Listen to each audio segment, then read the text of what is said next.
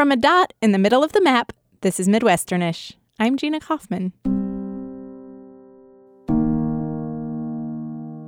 Cult movies with strange plots, hidden dive bars with dartboards and wood paneling. The more obscure and tucked away things are, the more passionate, almost protective, their fans seem to be. That's certainly true of Roger Thomas. He keeps trying to get me to move to his hometown, Orick, Missouri. We are really close to Kansas City. 210 Highway is a good highway. You can get to Liberty in 25 minutes. You can be downtown Kansas City in less than 45 minutes. Why live here instead of living in one of those places? We have an extremely good school.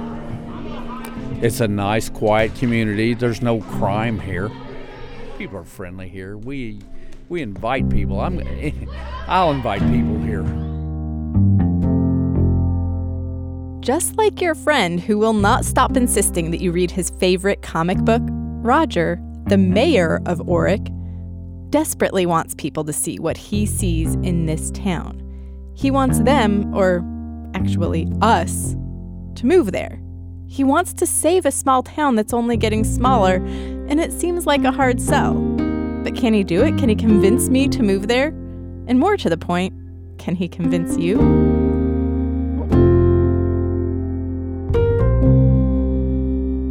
Today, Orick is home to 799 people, just one shy of 800.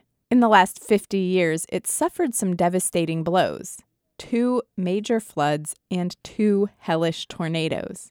Between natural disasters, the transformation of farming, and the widespread decline of rural America, Orick has dwindled to a few square blocks. The main drag, right across from the train tracks, has just a few open storefronts. A community center, a Lions Club, a bank, and a cafe with home-style cooking. If it weren't for the cafe, which is bustling 3 meals a day, things would be really quiet here. And the cafe is for sale. So you're packing the U-Haul already, right? Roger takes me on a tour, starting in what might be the most important place in Orick, the school. The only school. Roger went there all 12 years. Now he's a substitute teacher, a substitute gym teacher. I'm a Bearcat through and through. I tell people that if you cut my skin, it bleeds black and gold blood. Wait, what exactly is a Bearcat? Well, it's a cross between a bear and a big, mean cat. Roger shows me a display of giant photos mounted on the wall. One of those poster dealies you have to flip through. I'm in here. My wife's here. My younger brother's in here. You know, I was in here in 1967. A tornado hit this school. A friend of mine died right over there. Another friend of mine died in the ag shop. That tornado? In that tornado, 67. Where were you in the building during that tornado? Down at the end. End of that same hall where your friend died? This hall right here. Well, the one boy was right there. Another boy was in the ag shop. I was at the inn that was the only room that didn't get damaged in the tornado, and the reason our room didn't get damaged was the window blew open and equalized the pressure in that room. We got hit again in 14.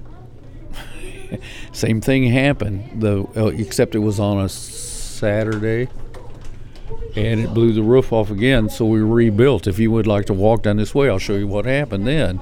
I know you wanted to go around town, but the school is the heart of the community. So this is what happened. In 14, the tornado hit, tore the end off the school again. A lot of people might think going through stuff like that would not give you like this warm feeling. It would be like terrible things happened and I want to forget them and go someplace else, but that doesn't sound like, I mean, it makes us tougher. It just makes us want to come back and do it and build it again and keep going. This is our town. This is where we live. This is a place that we have to keep going.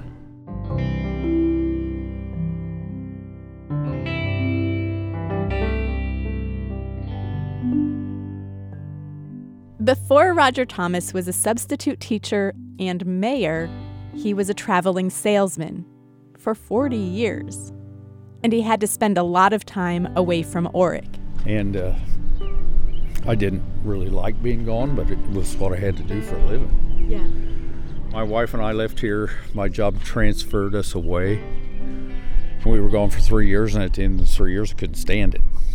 I quit the job. I've traveled around the world. My job took me around the world, and I always could not wait to get back to here. What was the first thing you would do when you got back here? You know how the Pope gets off the airplane and kisses the ground? I never actually did that, but that's how I always felt. And I'm serious. I know you are. I can see that in your eye. Now that he's retired, Roger is totally committed to his town. I'm not a farmer. It's not the same to me. It's my heart is here. Like I said, I moved away. I moved away from here 3 times, and I couldn't stay away. It pulls me back here. The school pulls me back. The town pulls me back. My children moved away and won't come back. It hurts me that they feel that way. I talk to the kids all the time here at school about moving away, getting an education, and coming back and making their homes here. This is a nice place.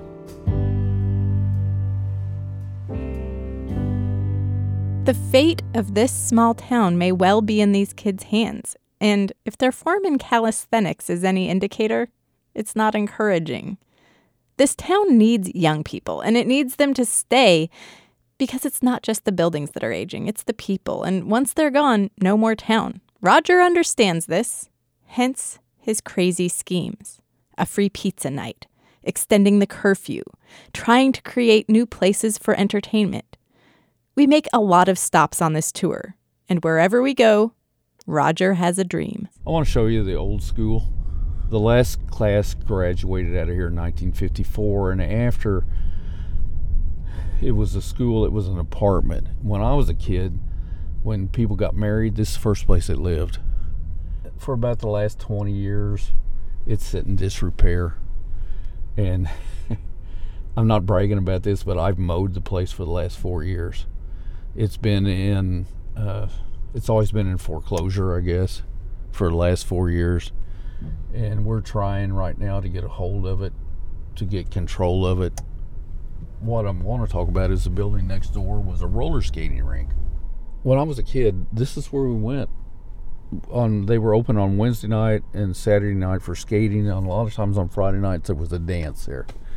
Well, the people got old and they retired. They closed the skating rink. It's under foreclosure now, I think. This part is. The guy who owned it died last week. I'm sorry. I'm sorry for that, too. I don't know what's going to happen to it. I wish that we could figure out a way to own it. What, in your wildest dreams, like money is no object, anything can happen. What happens in there? It would be a skating rink again. Even if the kids today don't go skating? Yeah, because I think that they might be interested in skating again. They might be interested in dancing again. Give them something to do. We have to have something for the kids to do. You talk about that you don't want to tear things down because people have memories there. It seems like you're very attached to memories. What's that mean? I don't know. I want you to tell me about it. Well, I think I'm attached to memories, but I think we could do things with like that old school building. We could do something with that building. We could put a museum in it. We could put an art thing in it for people that want to do crafts. We could do something with that building that could bring people down here. That thing you can do that will get it all started again? Right.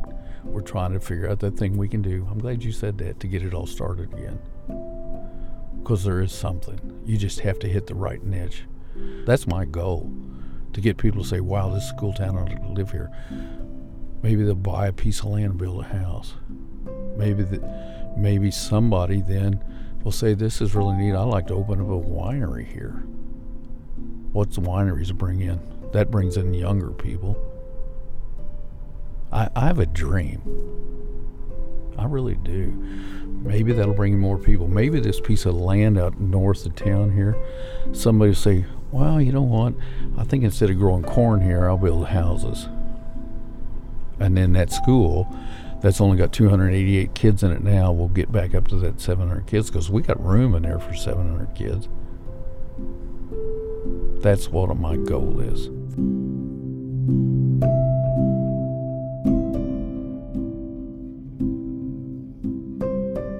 Roger has not settled on just one vision for Orick, but his aspirations for the town always come back to the school. And the camaraderie of the town, that too. That's what these projects really inspire. Take the community center as an example. I saw that there's a sign that says there's an Opry there. First Friday, it's a bunch of older people. I don't want to say old, but older people come in and they play music. What kind of music? It's old country music. Old country music. That sounds charming. Well, I'll tell you what, if you come here, there's a lot of people in there, but they're all 70 years old and older. And that doesn't bring kids into our school. Does that make sense to you? Yeah, it sounds awesome. It probably is awesome to some people. It's just not awesome to young people. Wait a minute, you're a young person, so maybe it is awesome to young people. I don't know. The empty lot next to it, there's a sign that says there's a farmer's market. Are there a lot of farmers around here who grow things to sell at a farmer's market, or is it mostly like commodity? No, it would be gardens. Somebody has a garden and they have extra vegetables. So on Friday night, they can come up here and sell tomatoes, corn, radishes, lettuce, that kind of thing. Gotcha. Farmers markets, country music, great schools. Okay, but seriously, what would it take for me to move to Orick? Well, let's see. I have a 1-year-old son, and when I imagine raising him in a place like Orick, I guess I think about how much space he'd probably have to run around, and how the slower pace might free us all up to spend more time together without so many hassles and distractions. But that might just be me romanticizing country life, because there are always going to be hassles and distractions. That's just life. And Roger tells me I couldn't buy a house here because none are for sale. Plus, I can't help but feel like those few blocks of mostly boarded up storefronts just wouldn't be enough over time. The Opry sounds cool, but what if we wanted to hear other kinds of music or see a play or visit a bookstore? There's one restaurant, which, I'm not going to knock that. If you're from there, when you go to that one restaurant, all your friends are inside. The best thing Orick's got is that sense of community. So if I were going to build on that, I'd think about something like an arts residency. That would bring in new people. Maybe their projects could fill some of those empty old buildings with something totally unexpected. And it could spark some of the things young families probably expect if they're going to go to the trouble of moving someplace new. Things like access to culture, interactions with people from other places and different backgrounds, some connection to life beyond those few blocks for people who don't bleed black and gold.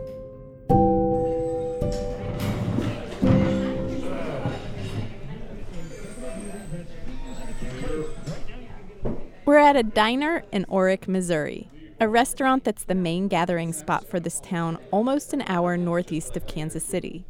As you walk in the door, you hear townspeople greeting one another, updating each other on their health, their families, that kind of thing. Inside, it's a pretty bare-bones place with wood floors and big round tables, but it's very homey. Everything is forest green and mustard yellow. All the signs are hand-lettered. Old-timey kids' bicycles and toy fire trucks hang from the ceiling. And the tables really fill up. Older men wear work clothes and hats with the names of farm equipment distributors on them. And people routinely pick up one another's tabs on the sly. You know what you want to eat, babe? Sure, hamburger and fries. What else? With no onion? No onion. Every morning at Fubbler's, you can see the kind of camaraderie that makes Orick Orick. People pitching in to help out. Christy and Dave Nail also come here every day. They're both from farming families that go generations back. When you ask Christy and Dave what's really important to them about Orick, what makes it worth saving, it's odd, but they keep coming back to the disasters.